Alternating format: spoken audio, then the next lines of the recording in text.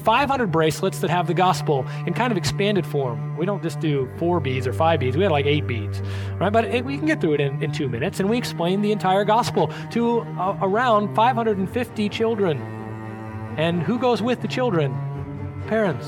So we made about 500. We made an additional 100 while we were sitting there. We passed them all out, most of them going along with gospel conversations, as well as probably 100 to 200 tracts and multiple conversations, both on the Greenbelt and off. All of this under the watchful eye of those who said, well, you can't step off your little curb because that's your property and this is our property. Hello and welcome again to Grace Maryville Weekly, which is a podcast ministry of Grace Community Church located in downtown Maryville, Tennessee. The sermon you are about to hear is a part of a sermon series presented by Pastor Chris Reiser from the book of Matthew.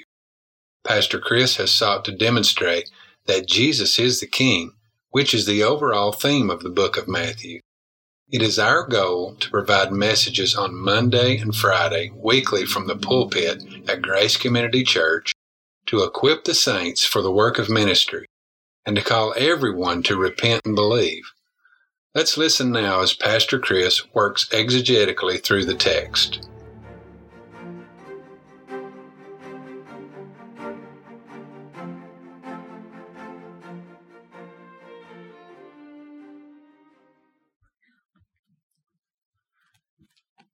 Please open in your Bibles to Matthew chapter 5.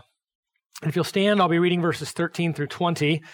Matthew 5, 13 through 20. Please stand with me, and we'll continue to work through the Sermon on the Mount, as it has been called, the discourse that Jesus gives of the blessedness of being in his kingdom and the way in which entrance into his kingdom is gained. Matthew chapter 5, beginning in verse 13. You are the salt of the earth, but if the salt has become tasteless, how can it be made salty again? It is no longer good for anything except to be thrown out and trampled underfoot by men. You are the light of the world. A city on a hill cannot be hidden, nor does anyone light a lamp and put it under a basket, but on the lampstand, and it gives light to all who are in the house. Let your light shine before men in such a way that they may see your good works and glorify your Father who is in heaven. Do not think that I came to abolish the law or the prophets. I did not come to abolish, but to fulfill. For truly I say to you, until heaven and earth pass away, not the smallest letter or stroke shall pass from the law until it is all accomplished. Whoever then annuls one of the least of these commandments and teaches others to do the same shall be called least in the kingdom of heaven. But whoever keeps and teaches them, he shall be called great in the kingdom of heaven. For I say to you that unless your righteousness surpasses that of the scribes and Pharisees, you will not enter the kingdom of heaven. Please be seated. Now, it seems that we have every kind of version of the Bible today. Now, I'm not talking about translations. I'm talking about things like the young women's Bible, the young men's Bible, the old people's Bible, the Jive Bible. There's every kind of named Bible. And that's not necessarily a bad thing as long as the translation that goes along with it is strong and deep. And, well, it is unfortunately true that sometimes the advice or the things that aren't God's word in those Bibles is not necessarily it's never as strong as the words of the Bible itself. But I hope that none of you have the Thomas Jefferson Bible. You know that Bible, right? That's where he looked through the Bible and he decided to throw out the things he didn't want, particularly anything that had to do with the supernatural or anything that didn't agree with his own reason. That included, by the way, most of the Old Testament and certainly anything that was supernatural in the New. And this is how men tend to view the Bible. We will look at it through the lens of our own reason, through the lens of our own experience, and we will determine what it is that we will believe. I will have you know this morning that Jesus didn't view the Bible that way. He didn't look at it through the lens of reason. He didn't look at it through the lens of experience. He looked at the Bible, all of it, every stroke and every letter, as the inspired, God-breathed, infallible, authoritative, sufficient, inerrant Word of God. This is the theology of Jesus. And therefore, this is the theology of the church. Let's explore that this morning. That's where we're going. Believe it or not, in the middle of the Sermon on the Mount, we are having a lesson on inerrancy, sufficiency, infallibility. And I won't discuss those things in detail, except by means of bringing out the weightiness of the doctrine that Jesus brings, even when he's really, it's almost a passing comment. He uses it to establish the need for righteousness. That the Bible speaks everywhere that men be righteous, and the Bible is always right when it tells men to be righteous, and the ways that it tells men to be righteous are always correct, and they never go away. That's the astonishing thesis that we will discover this morning. Now, you remember that I told you that in studying the gospel, some of you thought, oh, good, now we get to the easy portions of Scripture. And I told you that the sayings of Jesus, what Jesus says and does, are not easy. This is one of the hardest passages in the New Testament, and particularly in the Gospels, to work through. And we're not going to dig into all the sweat of it this morning. Over time, as we work through the sermon and other places, we'll draw it out. But it has this passage has ramifications for hermeneutics, the study of how to study the Bible, ramifications for gospel versus law, for what grace is, what law is. I mean, it's unbelievable. So we'll try as best we can to narrow it down, narrow our focus on the nature of true righteousness as related to the permanency of the Scriptures, particularly the Old Testament. That's where we're headed, and we're going to start in verse 17. By the way, remember that where we are in our text is the Beatitudes have just been given. These are the blessed characteristics of those in the kingdom. And then last week, these are the responsibilities of those who are blessed in that way, to be salt, to leave the tastiness of Christ in every place, like we were seeking to do yesterday.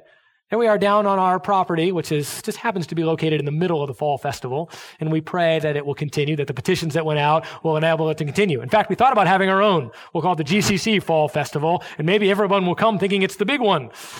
Nonetheless, we're right down there, and as everybody walks by, hundreds upon hundreds of people, we made 500 bracelets that have the gospel in kind of expanded form. We don't just do 4 beads or 5 beads. We had like 8 beads. All right, but we can get through it in 2 minutes, and we explain the entire gospel to around 550 children. And who goes with the children? The parents.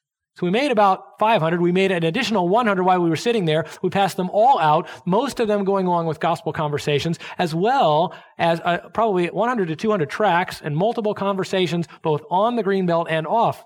All of this under the watchful eye of those who said, well, you can't step off your little curb because that's your property and this is our property.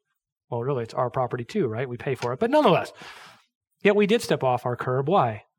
Because we need to be salt and light, and we will not, by the Lord's grace and graciously and gently, be told where we can and cannot share the gospel. Now, we'll live up to every city ordinance. We will do everything the city asks us. We will do all that we can to be the best possible citizens. When they tell us we can't share the gospel, they're done. They've overstepped their bounds. And we did it again. We sought to be gracious. When we get kicked out, we send people onto the Greenway, and when they get kicked out, those people that they kicked off, we say, well, stay here and we'll send another group. But we will share the gospel, and we will share it in every place, and we will be salt, and we will be light, because no one else will do it if we don't. We're the believers, and so we will continue to do this. So by the Lord's grace, we had a chance to practice that, but really, we understand that's not the only place. That's just one spot. You're doing that all over in your workplaces, in your homes, in the stores, when you go to a football game. It's not restricted to the fall festival that Grace Community Church helps out with. No, you are doing it everywhere, and I pray that you did. But as you do that, it is important for you to understand and be reminded again, why do you do that? You do that because the Word of God commands you to do that. And if the Word of God is not all that Jesus said it was and that it actually is, you're wasting your life. We just spent a whole afternoon of futility telling people things that weren't really real, about a person that wasn't actually real, referencing things that were fairy tales. If every word of the Bible is not true, if every stroke and letter is not absolutely inerrant and infallible, we wasted our time. But we didn't. And that's what Jesus is about to say. Verse 17. Do not think that I came to abolish the law or the prophets. I did not come to abolish, but fulfill. What we will see is that Jesus Christ perfectly fulfilled the Old Testament, and his fulfillment is the foundational work necessary for the true righteousness which is demanded of every kingdom citizen. Again, Jesus Christ perfectly fulfilled the Old Testament, and his fulfillment is the foundational work necessary for the true righteousness which is demanded of every kingdom citizen. And the first point on your outline is that Jesus came to fulfill the Old Testament, not to do away with it. And you might be asking, well, of course, we know that. Really? Well, I would say today that there are many who are abolishing what? The Old Testament. You see, most of the error in any church, any seminary, any Christian school begins with a questioning of the truth of the Old Testament. And once that has begun, it is an inevitable slide down into apostasy. You look at every school where that has ever happened, There have been a few that have reversed course after 99, for example, Southern Seminary, after 99% of the professors had slid into liberalism. But it is a course from which there is no return if it is not arrested quickly. So this is an important topic. Jesus references it not because he was running a seminary, but because he was living amongst the religious leaders. And the religious leaders were coming to Jesus essentially challenging him that he was abolishing the Old Testament. The scribes and the Pharisees were saying, we keep the Old Testament. We do what God said in the Old Testament. You are a drunkard. You surround yourself with tax collectors whom you shouldn't even be with. You are violating the law everywhere. So what strange teaching do you bring? You who call yourself the Messiah from the Old Testament. That's the implication, because notice what he says. He says, do not think. It's a negative. This indicates what? This is what they're thinking. He doesn't just say, this is what I say. He could say that. He says it in the next verse. But here he says he assaults something that they were already thinking, and the people would have been thinking it because the religious leaders were telling them that.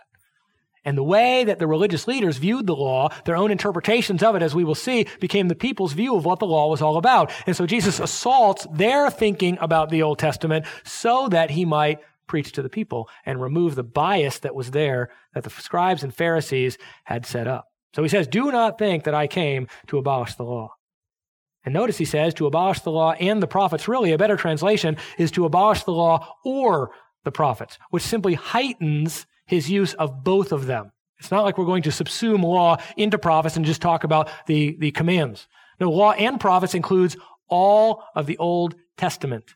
Every bit, every word, history, command, prophecy, you name it. It's all bound up in what Jesus said. That was another way to say all of the Old Testament. And he says this astonishing statement. I'm not abolishing any of it.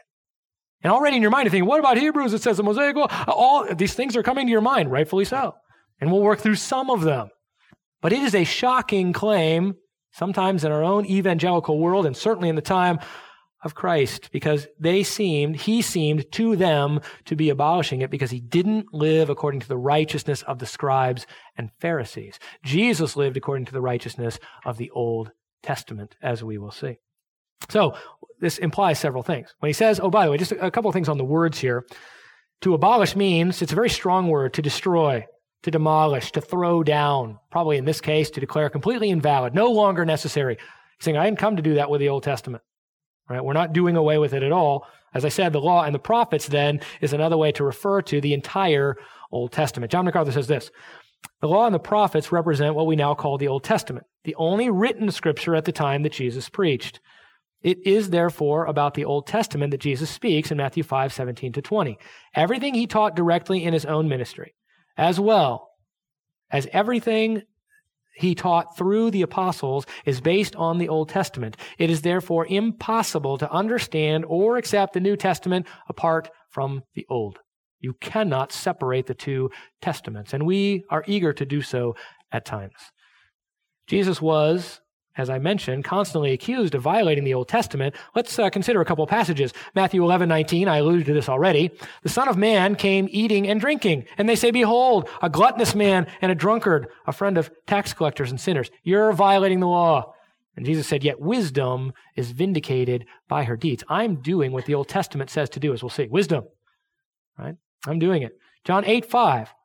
Now, the scribes and Pharisees were clever, constantly trying to catch Jesus in a violation of the Mosaic Law. Because if they could set up Jesus against Moses, then the people would follow them because they revered Moses. So they're constantly trying to say, Moses says this, you say this, right? You're different than Moses. So when they bring the woman caught in adultery, what do they say? John 8:5. Now in the law, notice, in the law, and by implication that you're supposed to be obeying that you're not, now, in the law, Moses commanded us to stone such a woman. What then do you say?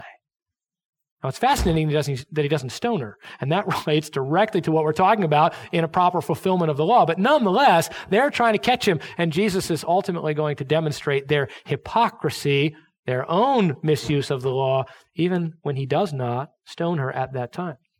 Matthew 19:7, he does this in another hot topic of the day, divorce. The Pharisees were saying, hey, we can divorce pretty much for any reason, and Moses gives us the right to do that. He said we could write our wives a certificate of divorce. And Jesus comes along saying, he obviously had been teaching before this, that marriage is permanent, that only adultery or the death of the spouse is any exception to the permanency of marriage. And they come to him and they say in Matthew 19:7, they said to him, "Why then did Moses command to give her a certificate of divorce and send her away?" As we will see, a misunderstanding when we get there, it'll be a while, a misunderstanding of what Moses actually did, and Jesus corrects it right there. But nonetheless, they're trying to constantly accuse him. You're against Moses. You're not following the Old Testament. And not only was certainly Jesus aware of this, but in the time of Matthew, as he's writing, he certainly is also aware, and this began in the church very early, of the tendency to go two different directions with teachings about righteousness. Matthew's conscious, says R.T. France, wrote an excellent commentary, with caveats. His understanding of the text is vast. Unfortunately, his understanding of how the text came to be is more liberal than I would like. So if you pick up that commentary, just understand that. His understanding of the text is excellent. Anyway, he says this: Matthew is conscious of two opposite tendencies with which he is concerned. On the one hand, a tendency to claim, in line with Paul's freedom of the law teaching, that the Old Testament laws have no longer matter and they can be abandoned.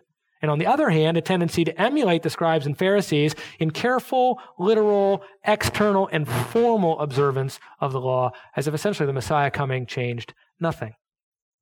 And Jesus, a very opposite of this, was continually careful to uphold the preeminence of Scripture in life and ministry. In fact, the predictions of the Messiah say this will be true. Psalm 40, verse 6. Sacrifice and meal offering, speaking as the prophecy of Jesus. Sacrifice and meal offering you have not desired. My ears you have opened. Burnt offering and sin offering you have not required. Then I said, behold, I come. In the scroll of the book it is written of me, I delight to do your will, O my God. Your law is within my heart. The Messiah loved to do the law. He loved to obey the word. He loved to obey the Old Testament. And that was one of the primary characteristics of his coming. Now, again, as we kind of try to get a hold of the order of the day, that is the scribes and Pharisees saying, we believe the law, and this is what it looks like to live the law. Jesus saying, no, I teach the law, and this is what it looks like. Right? Calvin commends Jesus' approach here, not that Jesus needs Calvin's commendation, but nonetheless, I'm going to read this quote because I think it's very appropriate for us today, because unfortunately, the modern day church does not commend Jesus in this approach. They tend to add to the law or take away from the law, the Bible itself, and they say, come to our churches because we don't really hold to much of that anymore. That's old-fashioned stuff. We don't believe that. The culture has changed things. And so come to our church because we're casting off pieces of the law, usually on the liberal side. But then there's a whole realm of churches in our area and other places. We've added to it. Come to our church because, well, those normal evangelical churches, they're liberal. So we'll add all our man-made regulations. We've got 1,000 of them. You come in here, you do this, you do this, you do this. Either way goes exactly during the time of Jesus' day, and it's not the way that the church is supposed to act. So John Calvin says this: if we intend to reform affairs that are in the state of disarray, we should always exercise such prudence and moderation as will convince the people that we are not opposing the eternal Word of God. Wouldn't that be exciting if that's what the church was really doing? We want to make sure the people are aware that nothing we do is apart from the principles of Scripture. Now, that'd be a good model for ministry. That's a good philosophy of ministry. Everything based on the Bible and making sure the people know it. I'd love to put up signs around town. Not one stroke or letter of the law will pass away. Come find that out at Grace Community Church. Instead of puppy dogs and the other stuff that's out there. Guys, I'm not against other churches, or certainly not in our area. The churches themselves, the method of ministry is entirely different. That's and that is reason for concern. The way they draw and the way they actually minister to people, we should be seeking to convince them that nothing we do opposes the eternal will of God. Calvin goes on to say, or introducing any novelty that is contrary to Scripture. We must take care that no suspicion of such conflict will injure the faith of the godly, and that rash men shall not be emboldened by a pretense of novelty. Wow. I mean, could he be writing today? Rash men emboldened by pretenses of novelty. That's what the church is doing today. But it is not. And so many are claiming this is the way that Jesus did it. Come do with us church the way Jesus did. We're about to find out the way Jesus did church, as it were, and what he held to in doing it. And what he says is this: I didn't come to abolish the law. I came to fulfill it. And I came to fulfill every single letter and dot in the I and cross of the T, everything historically, command, principle, sacrifice, prophecy. I came to fulfill it all. And in this, Jesus honored the Old Testament much more than the religious leaders. You see, William Hendrickson says this, actually, the honor which Jesus bestowed on the law or the prophets was higher by far than that in which it was held by the scribes and the Pharisees. You see, they buried the divine oracles under a load of tradition and regarded the doing of the law to be the only way to obtain salvation. Therefore, in reality, they were the ones who were setting aside the Old Testament. And this is exactly what the Catholic Church does. Oh, yes, we believe the Bible, we hold to the Bible, but church tradition trumps it. And so everything is filtered through church tradition. It's exactly what the scribes and Pharisees did. We believe in the Bible, we believe in the Old Testament, but our tradition, our additional 300, 400 laws that we have on top of the 638 laws or 613 laws in the Old Testament, that's how we interpret everything in the Bible, through our oral and historical tradition that undoes the Bible. You can't have an authority over it. And so Jesus honored the Old Testament while they did not. And he's always pointing this out to them, just as they're trying to get him to say that he disagrees with Moses or disagree with Moses. He's always pointing them back to the law. Excuse me, I'm not sure exactly why it's doing that. See if I can get this moved. All right. Matthew 12:3, he says this. And when they're speaking to him about the Sabbath, that he violates the Sabbath, right? That he has undone the Sabbath. Jesus says this, but he said to them, have you not read, that's code words for, are you reading your Bibles? Have you not read that what David did, and that's Old Testament, when he became hungry and his companions, or verse 5 of Matthew 12? Or have you not read in the law? Right? And by the way, referring there to Leviticus, that on the Sabbath, the priests in the temple break the Sabbath and are innocent. You don't know your own Bibles. You don't understand them. You tell me I'm against Moses, but you don't even know what your Bible means. That is the Old Testament Bible that they were all reading. How about Mark 12:26? Here are two very fascinating things. Jesus says, in this context, the Pharisees are trying to catch him in an error, again, against Moses, or in something that he can't answer so that they can show him to be deficient, not the Messiah. And so they ask him a question about, really it's Old Testament law, if someone, the law of the Levirate marriage, if someone who is married, his wife dies, the husband dies, his brother has to marry, it's required by law to marry the woman who's left. If then that person dies, his brother, there's 7 brothers. And if they all die, then who is she married to in the resurrection? And then here's what he says. He doesn't answer the question, by the way, no surprise. He goes, but regarding the fact that the dead rise again, they didn't ask him that question, do the dead rise again? But they said, what will happen in the resurrection? Now what you need to know is the Sadducees didn't believe in the resurrection. So they're setting up a hypothetical situation on false pretenses. That's the kind of guys these people were. So he goes, but you mentioned rising again, so let's deal with that. Regarding the fact that the dead rise again, have you not read in the book of Moses, the very book that you're trying to get me to contradict concerning the law of Levirate marriage? Have you not read the first 5 books, Genesis, Exodus, Leviticus, Numbers, and Deuteronomy? Have you not read in the passage about the burning bush? I mean, it's like talking to little children. Oh, let me tell you where it is. Remember that passage about the burning bush, Exodus 3, which they could have turned to and looked at, Exodus 2 and 3. Do you remember that, by the way, in your synagogue school that you went through? How God spoke to him saying, I am the God of Abraham and the God of Isaac and the God of Jacob. Do you understand what he did? Not only did he castigate them for not knowing the law, misunderstanding the law of Levirate marriage, but then also refusing to believe in the resurrection, and he bases his argument for the resurrection on a verb tense. God says, I am. Not was. I am. Not only God eternally existing, but Abraham, Isaac, and Jacob still alive. He says you're going to see them by implication in the resurrection. He does all that on a verb tense. Not one stroke, not one letter of the law will pass away. Nothing commanded, nothing prophesied, no principle, nothing will be undone. And the Pharisees didn't believe it at all. On the surface, again, John MacArthur says, it seemed that the traditions made the law harder. You see, the Pharisees were like, we got to add this to the law and add this to the law. But in reality, they made it easier, because observance became entirely external. Keeping the traditions demanded a great deal of effort, but it demanded no heart obedience and no faith in God. So they added a bunch of stuff they thought they could do, even though it was really hard, and they removed the thing that they couldn't do, which was actually trust in God. And we're not going to get to that this morning, but that's the last verse, verse 20. The righteousness that surpasses that of the scribes and Pharisees. But we won't quite get there. We'll get close.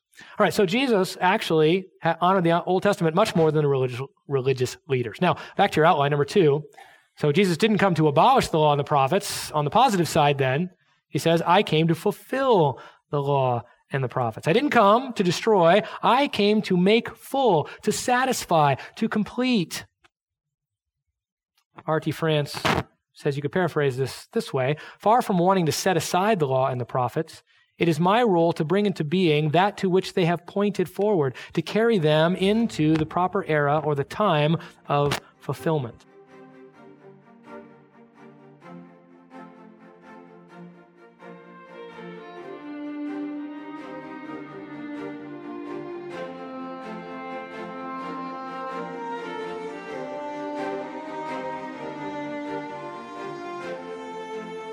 Thank you for joining us again on Grace Maryville Weekly. These messages are just a small collection of sermons that have been presented at Grace Community Church in downtown Maryville, Tennessee. If you would like to learn more about Grace Community Church, where Pastor Chris serves as an elder and pastor, please visit us online at gracemaryville.org. Again, that is gracemaryville.org. There, not only will you be able to find out more about the many ministries at Grace, but you will also be able to access a full audio archive of messages not only presented by Pastor Chris, but also messages presented to our women's ministry, youth ministry, and college-aged ministries, as well as the Sola and Essentials conferences hosted at Grace. We invite you to visit us online, and we hope that you will join us again next time as Pastor Chris continues to exegetically work through the book of Matthew. Until then, remember that Jesus is the King, and the time is fulfilled, and the kingdom of God is at hand. Repent and believe in the gospel of Jesus Christ.